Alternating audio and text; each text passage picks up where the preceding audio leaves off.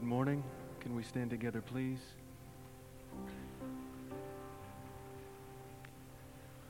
Behind you in most of your seats is a hymnal. Would you please get it? Turn to page 10 if you would, please. Dr. Axtell certainly enjoyed this hymn, "A Mighty Fortress is Our God," because it certainly depicted the majesty and the glory of the Lord. So that's the way we're going to sing it today.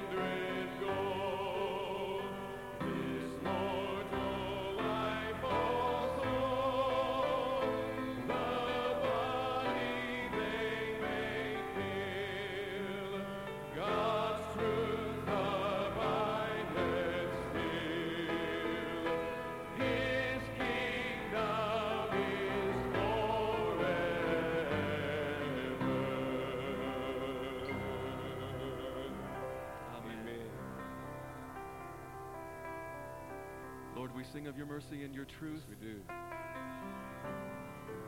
We declare your righteous acts and your deeds, O Lord. Hallelujah. You are just in all of your ways and blameless, O Lord. You are blameless. You are God, and we praise you.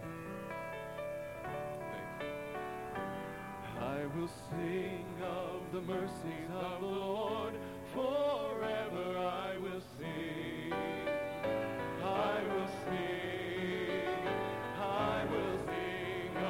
the mercies of the Lord. Forever I will sing of the mercies of the Lord.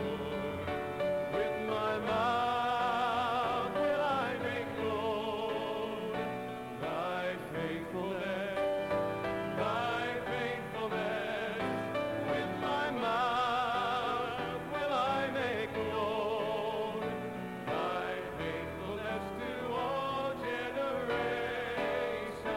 I will sing of the mercies of the Lord. Forever I will sing. I will sing. I will sing of the mercies of the Lord. Forever I will sing of the mercies of the Lord. Lord, with my mouth will I make known thy faithfulness, thy faithfulness. With my mouth will I make known thy faithfulness to all generations. I will sing of the mercies of the Lord. Forever I will sing. I will sing. I will sing of the mercies of the Lord. Forever I will sing of the mercies of the Lord.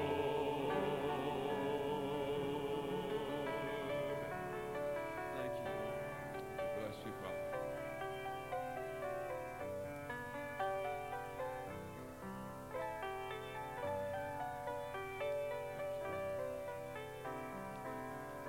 Whom have I in heaven but you? Lord, there is nothing on earth I desire beside you.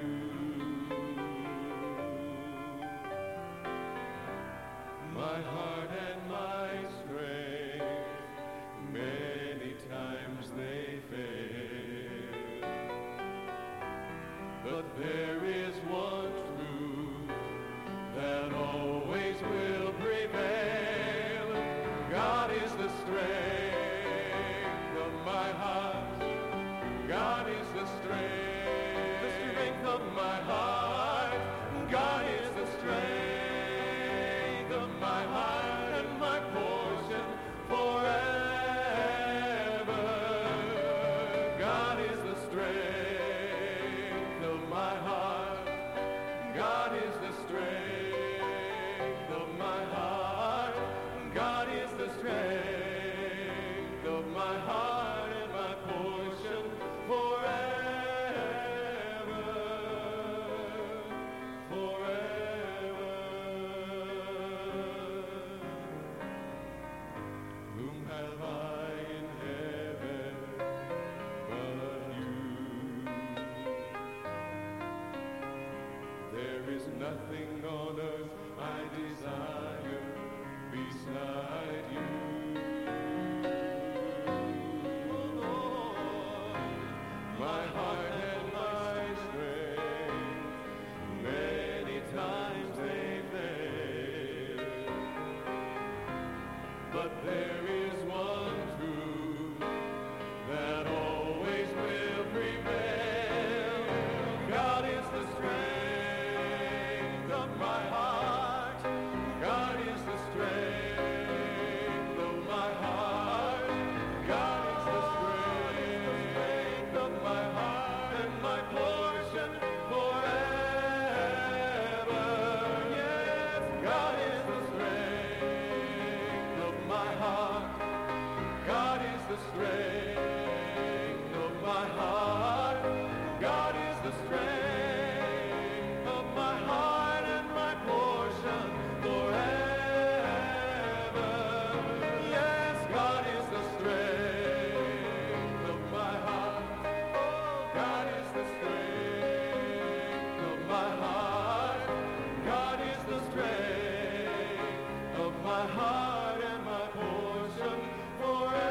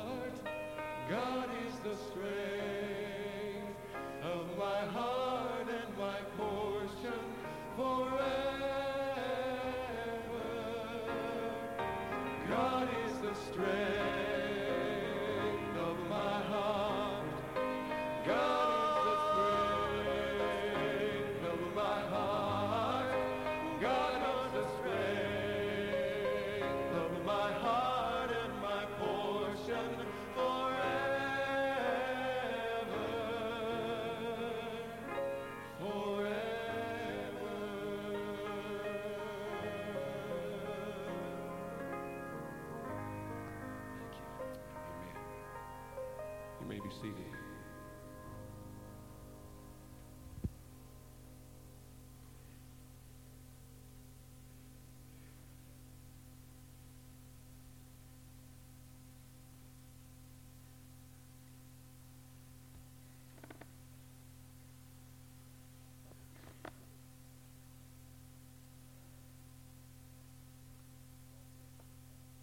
Joseph Walter Axtell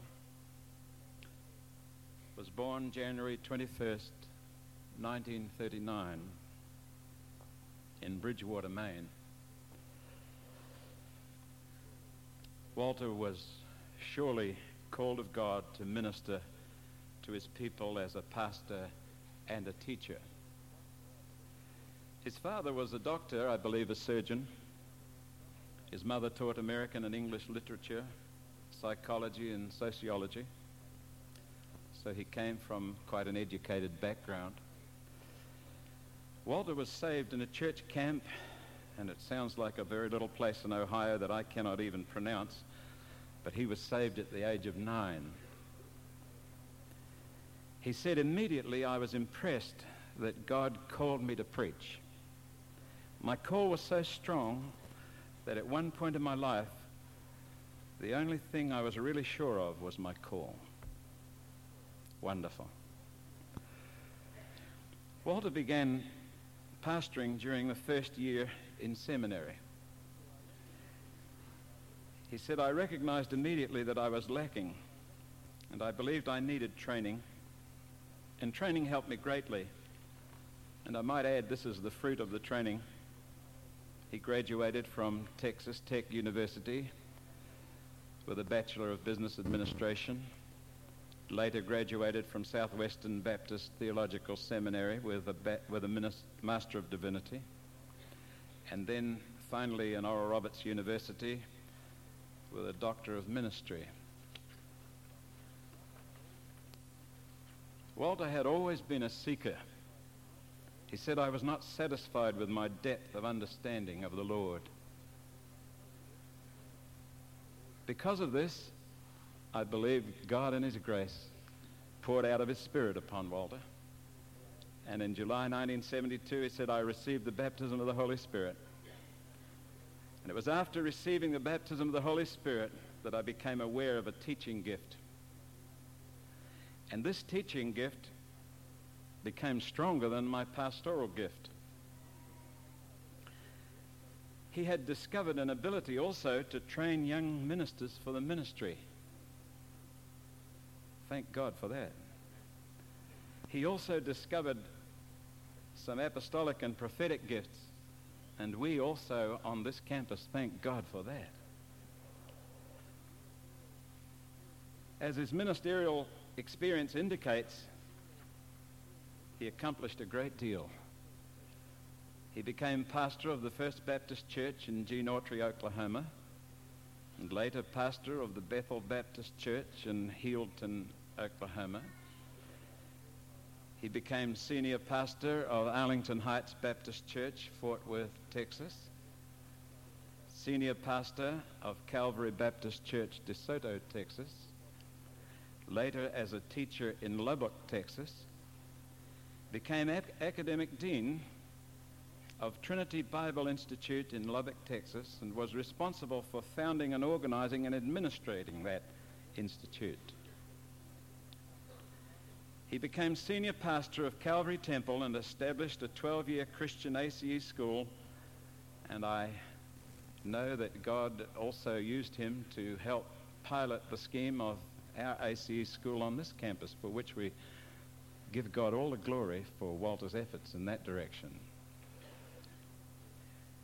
While in his ministry, the Lord used Walter to establish 4 new churches: Andrews Christian Fellowship in Andrews, Texas, Praise Temple in Littlefield, Texas, Calvary Temple in Plainview, Texas, and Agape Christian Fellowship in Snyder, Texas. What accomplishments that the Lord has wrought through this man. And prior to his coming to Christ for the Nations, he could literally point to at least 25 men and women involved in full-time Christian ministry as a result of his teaching and of his lifestyle. What an example. Of course, since he's been at Christ for the Nations, that number could be added to greatly. How many hundreds of young men and women could say he's spoken to my life, and no doubt many of them are in the full-time ministry at this time. So much we have to thank God for Walter Axtell. Yesterday on this campus we had planned well ahead Gordon Lindsay Day, or Founders Day, and of course when this came about we felt led to include not only the founder but the follower. And Walter was indeed a follower in the steps of Gordon Lindsay, otherwise he would have had no desire to be here. So we celebrated Founders and Followers Day. Gordon Lindsay and Walter Axtell, who no doubt followed in his steps, as many of us are doing. Yesterday morning from this pulpit, at least 1.5 hours were fully occupied with just the faculty and only 4 students giving tribute to Walter's ministry. If we had opened it up to the student body, we could have still been going. And I'm not exaggerating. There was so much that we could share. Just to point out 1 or 2 things, even apart from the family, he was a father to so many on this campus. And it was even mentioned that babies that he dedicated, he became a grandfather to them. And their parents so much appreciated that. He was a buddy to many and a confidant. They were able to get aside with him and tell him things and open their hearts to him. And he was willing to always listen to them. He was a sportsman. But I think one thing that I would like to especially mention, that I didn't have the opportunity to do so yesterday, I saw the mark of maturity in Walter. And you may wonder what it is that distinguishes a mature Christian, a mature leader, from all others. I'll tell you what I think it is. He is naturally spiritual and spiritually natural. That means that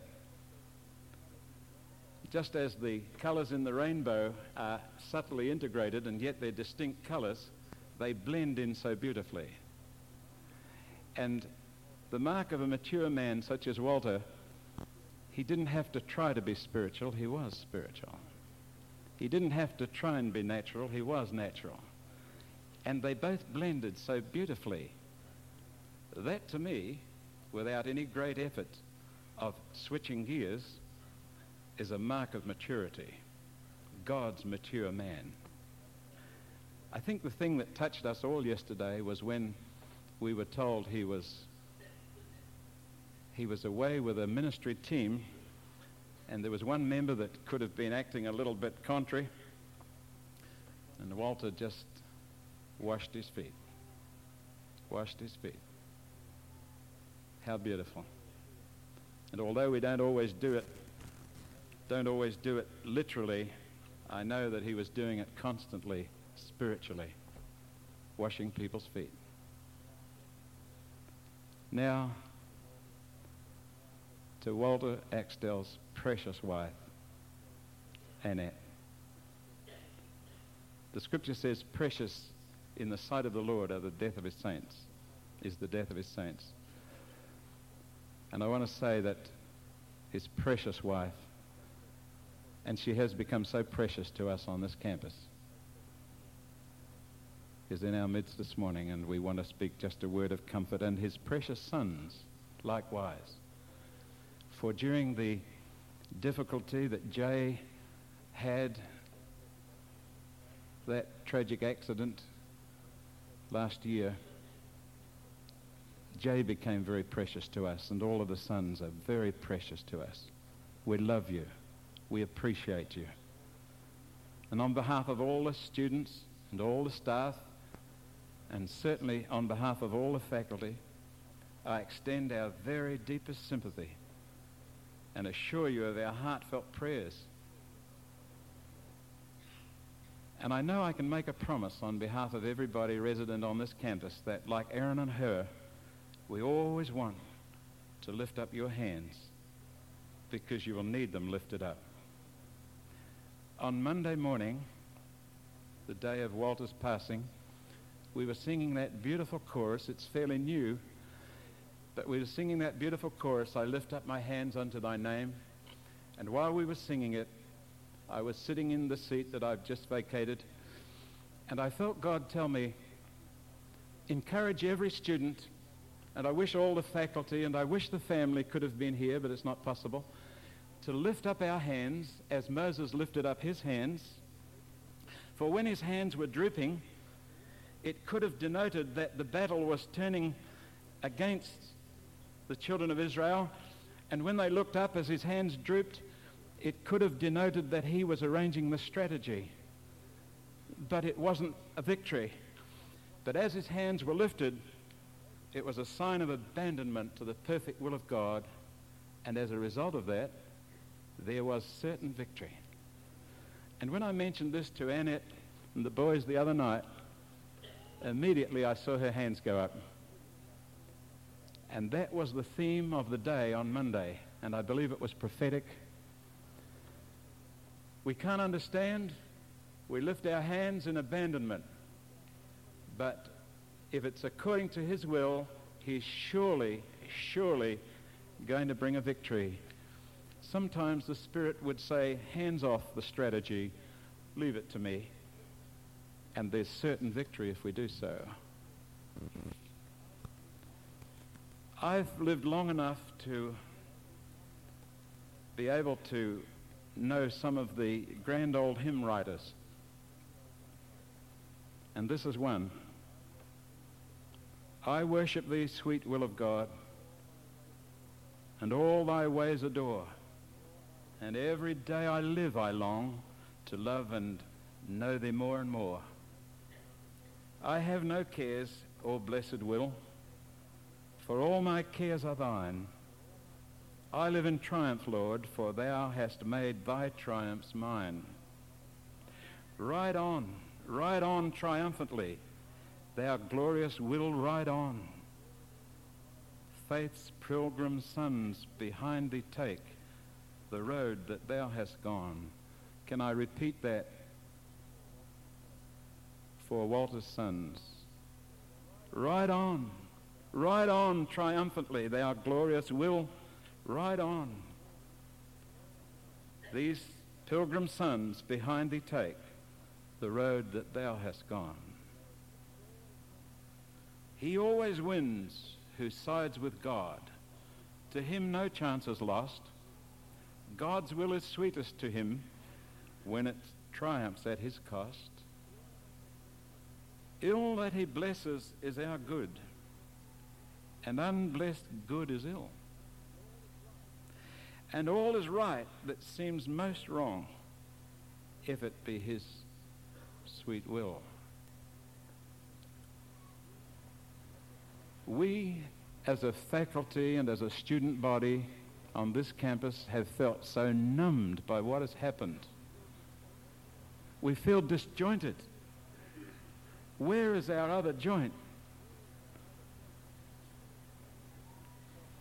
Jesus must have felt like that, for on the cross of Calvary, the scripture says, all his bones were out of joint, and no artist can portray it, no poet can express it.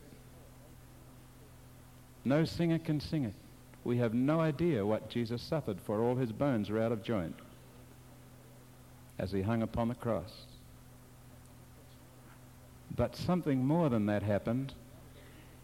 He was out of joint for that time with his Father when he cried, my God, why hast thou forsaken me? We feel numbed and out of joint because one of our joints is not here with us on this campus and will not function with us in future, as is so adequately done in the past. But to the family, you feel it more than we do. in that you must be crying like Jesus cried, my God, why has he forsaken us? The answer to that was, nevertheless, not my will, but thy will be done. And I want to reassure you that when Jesus rose on the third day, there was not one of his bones out of joint. There was not a wound in his body that wasn't healed. Resurrection made it all perfect. And I tell you, God is going to bring a victory out of what would appear to us to be a tragedy. But we know and we feel that you must be saying, my God, why has he had to forsake us at this stage in our family experience?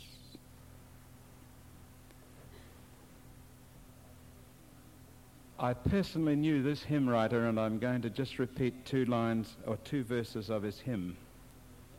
He was one of the greatest preachers in Scotland, and he had an intellectually handicapped child that lived to the age of about 6. He was so distressed one day, for he'd prayed and prayed and prayed for the healing of that child. And as he walked into a coffee shop, his head slumped in his hands, and he didn't know what to do, for the child wasn't getting any better. And would you believe, in the next booth, a Salvation Army officer who never knew him tapped him on the shoulder and said, I don't know you, but I need to tell you, give up and accept the will of God in your circumstances. I believe it was prophecy through a Salvation Army officer. And this great preacher heard it as from the Lord, and he went home, and when he arrived home, he was told, your little daughter has just passed away. And these were the words he wrote.